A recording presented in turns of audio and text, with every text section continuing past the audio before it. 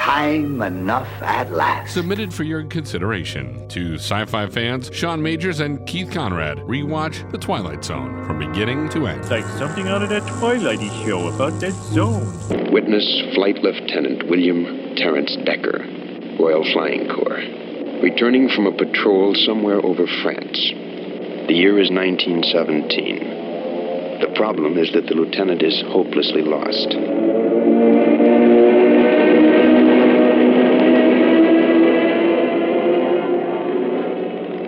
Lieutenant Decker will soon discover that a man can be lost not only in terms of maps and miles, but also in time. And time in this case can be measured in eternities.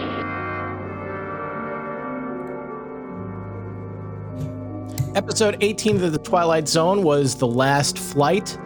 And unlike, last week we talked about a very awkward flight home for Flora.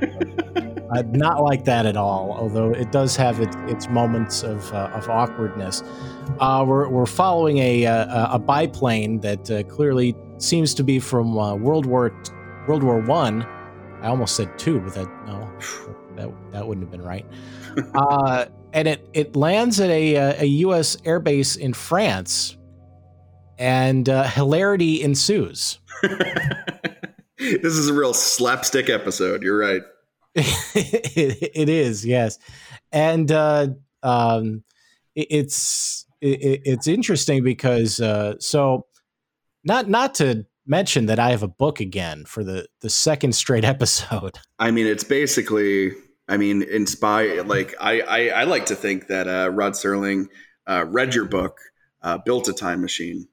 I don't know, not necessarily in that order. Built a time machine, went to the future. Had to build a time machine first, yeah. Or maybe Richard Matheson, since it's based on. That's true. Well, I mean, my book is very loosely, inspired by the movie The Final Countdown, not to be confused with the Europe song of the same name. And in that particular story, now I have a completely different way for them to end up going back in time. But in that movie, it's the same thing. They literally just sort of fly into a weird cloud and they come back in a totally different time. And so naturally, that's the first thing that popped into my head is where are all these time traveling clouds? Because, and how do I stay away from them? Stay away from them or find them. Yeah, that's true. The way things are going right now. Yeah, actually, I was thinking about that the other day.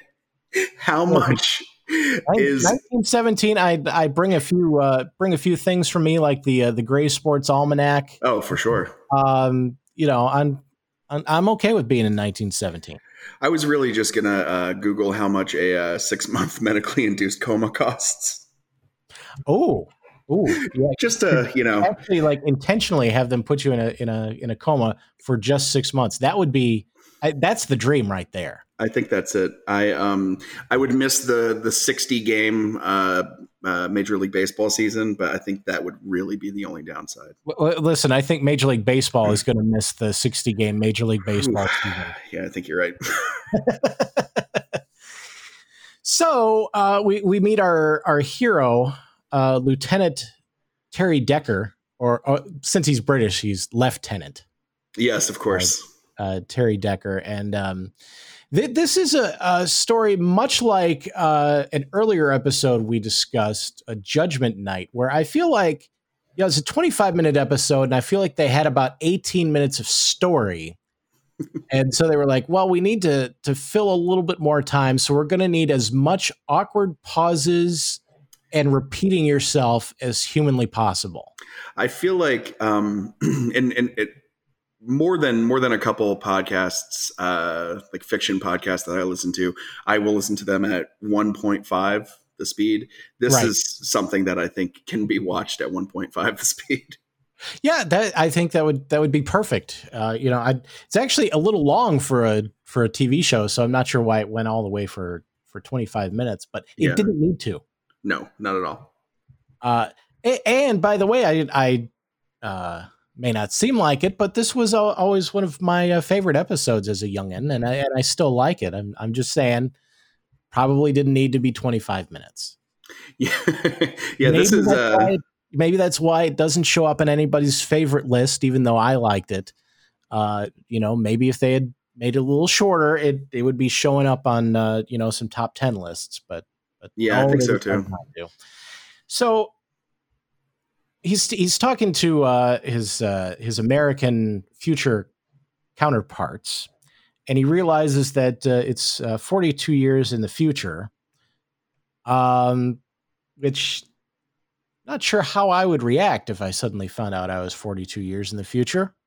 Yeah, it's kind of terrifying because for us that's 1978, and which is kind of crazy. Or 2062. Oh, that too. Yes. Oh man, let's just go to 2062. Yeah. Because he's going 42 years into the future for him. Oh yes.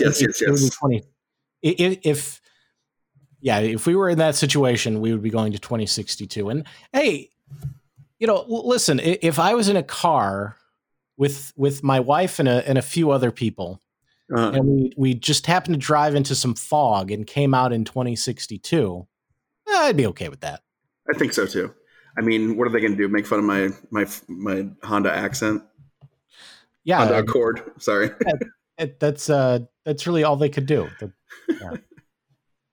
Because by that time the Washington Nationals will be a juggernaut. So you're. Oh yes, absolutely. Yeah, I can hope. I'm not sure how I would react to that. Luckily it's a pretty good bet I'll never be in that position. Who knows? So very, very quickly, he realizes that he's going to run into an old friend. He freaks out. Alexander Mackay, and he freaks out because, and this is where things get a little weird to me, because he hears about Andrew Mackay coming, and he says, "Well, it's impossible. He can't come because he's dead." Right. Why are you assuming that he died? If you hear that he's still alive, well, then my reaction wouldn't be, "Oh no, he's dead." It would be, "Oh, figured out a way out of it. Good for him."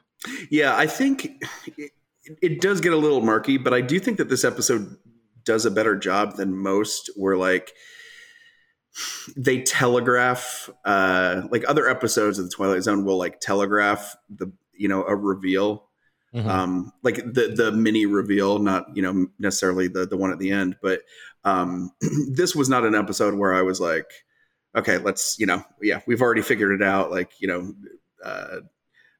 Mackay is old and you're young because you're from 42 years ago. We got it. Like, let's move on. But yeah, it's that probably would not be my reaction either. Yeah. Although I will say, again, we may joke, but again, one of my favorites. I do like the way that they basically sort of, over the course of the episode, you just sort of like learn more and more, fill in more and more details about this guy's story. Yeah.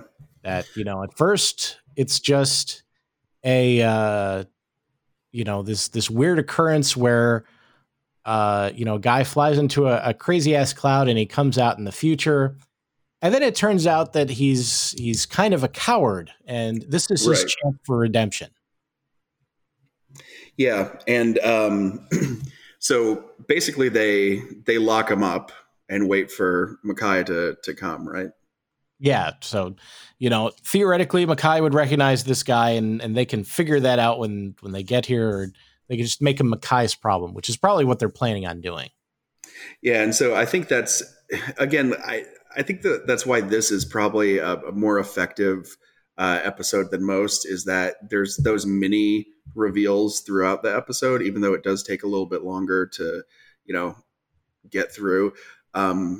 Because by the time, the Americans figure out why Decker is afraid of seeing Mackay, is because he does, he realizes Mackay would obviously know that he's a coward because of, how they left each other. Yeah, and I think the Americans are probably thinking that he's worried about seeing Mackay because he'll be a deserter or something like that. And, yeah. Well, not even that. I think they're assuming that it will turn out that this whole thing has been some sort of a hoax, and that's going to expose it, and that's why he's worried about seeing Mackay. Not that he's Mackay's going to be like, hey, yeah, I remember the time you deserted me, you jerk. Although, honestly, even if that having been the case, he hasn't seen the dude in 42 years. I would imagine he'd probably be happy to see him. Yeah, exactly. I mean, the stories he could tell him. Right, about the time he got shot in the ass.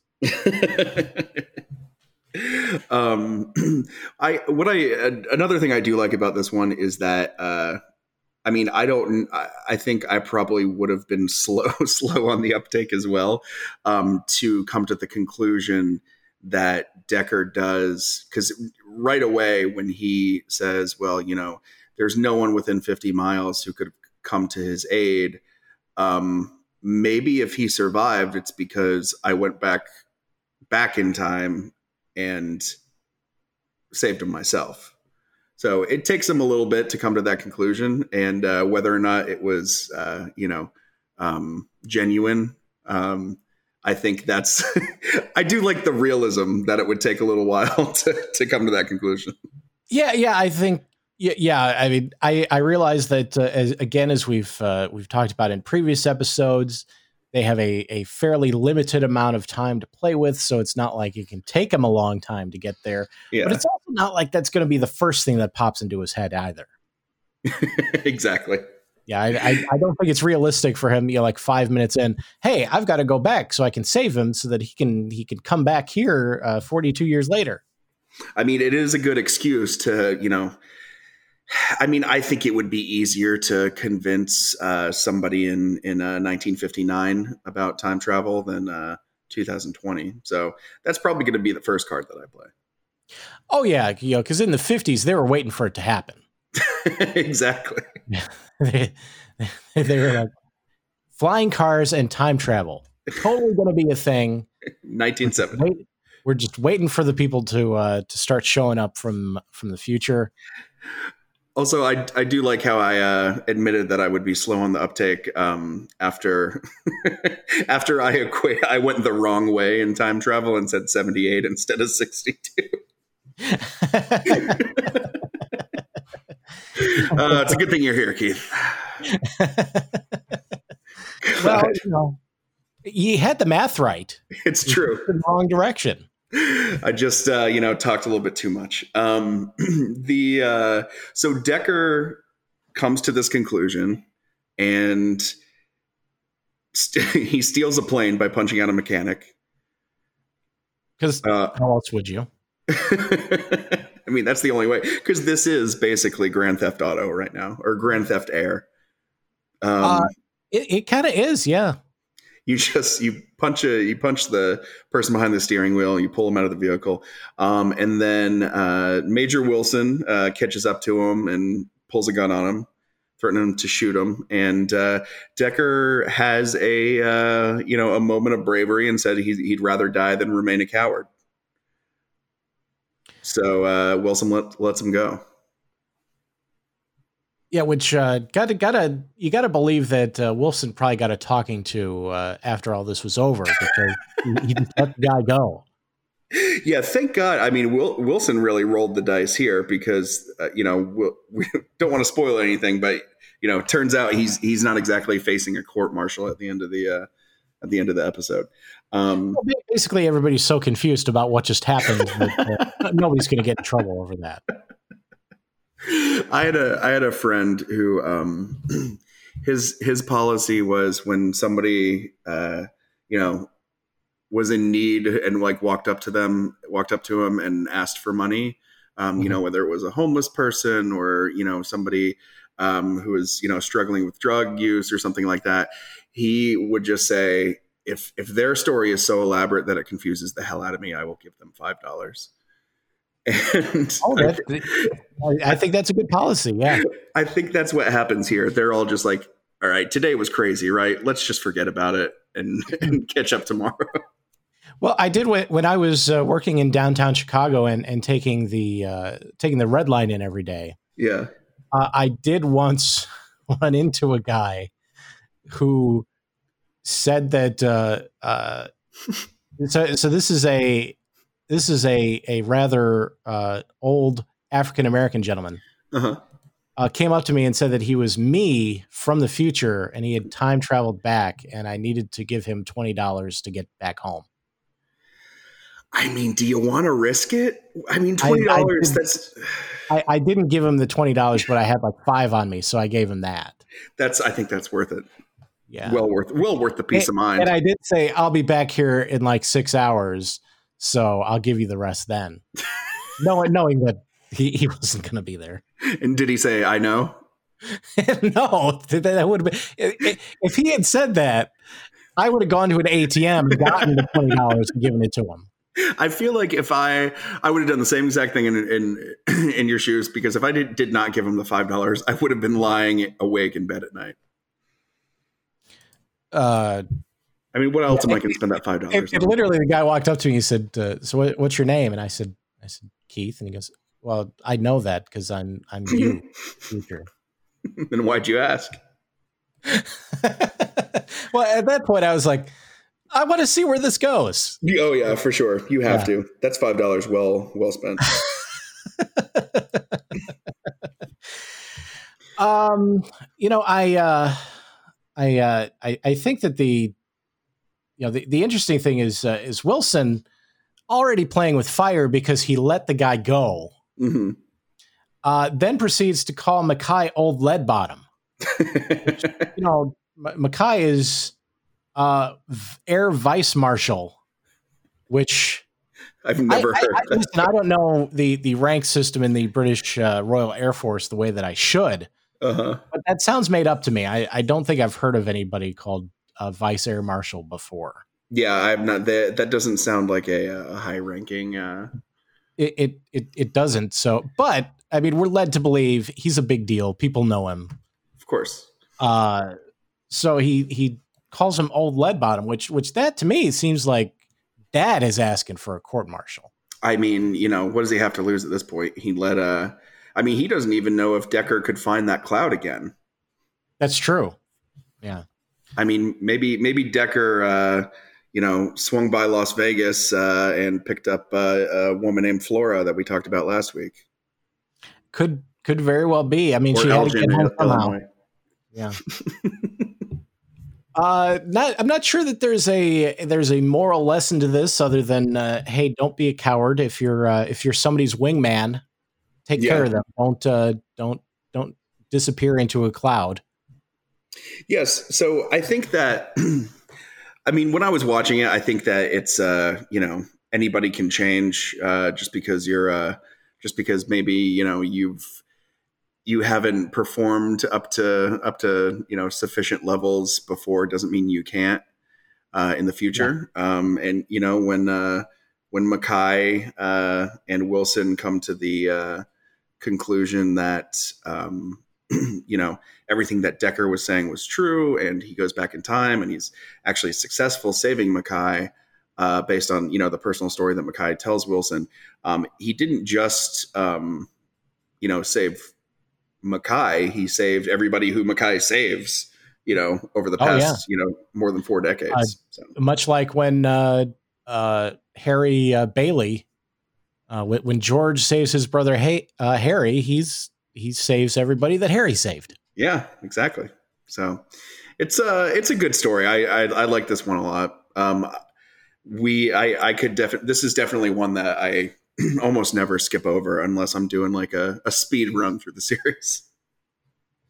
And, if you can watch it at 1.5 speed, you'd never have to go through it again. Exactly. That's like a solid 18 minutes. So. Oh yeah, absolutely. Speaking of a solid 18 minutes, this has been a solid 18 minutes. We hope you've enjoyed listening. And next week we'll be taking on the Purple Testament with Darren Stevens from Bewitched. Beautiful. Dialogue from a play, Hamlet to Horatio. There are more things in heaven and earth than are dreamt of in your philosophy. Dialogue from a play written long before men took to the sky. There are more things in heaven and earth and in the sky that perhaps can be dreamt of. And somewhere in between heaven, the sky, the earth, lies the Twilight Zone.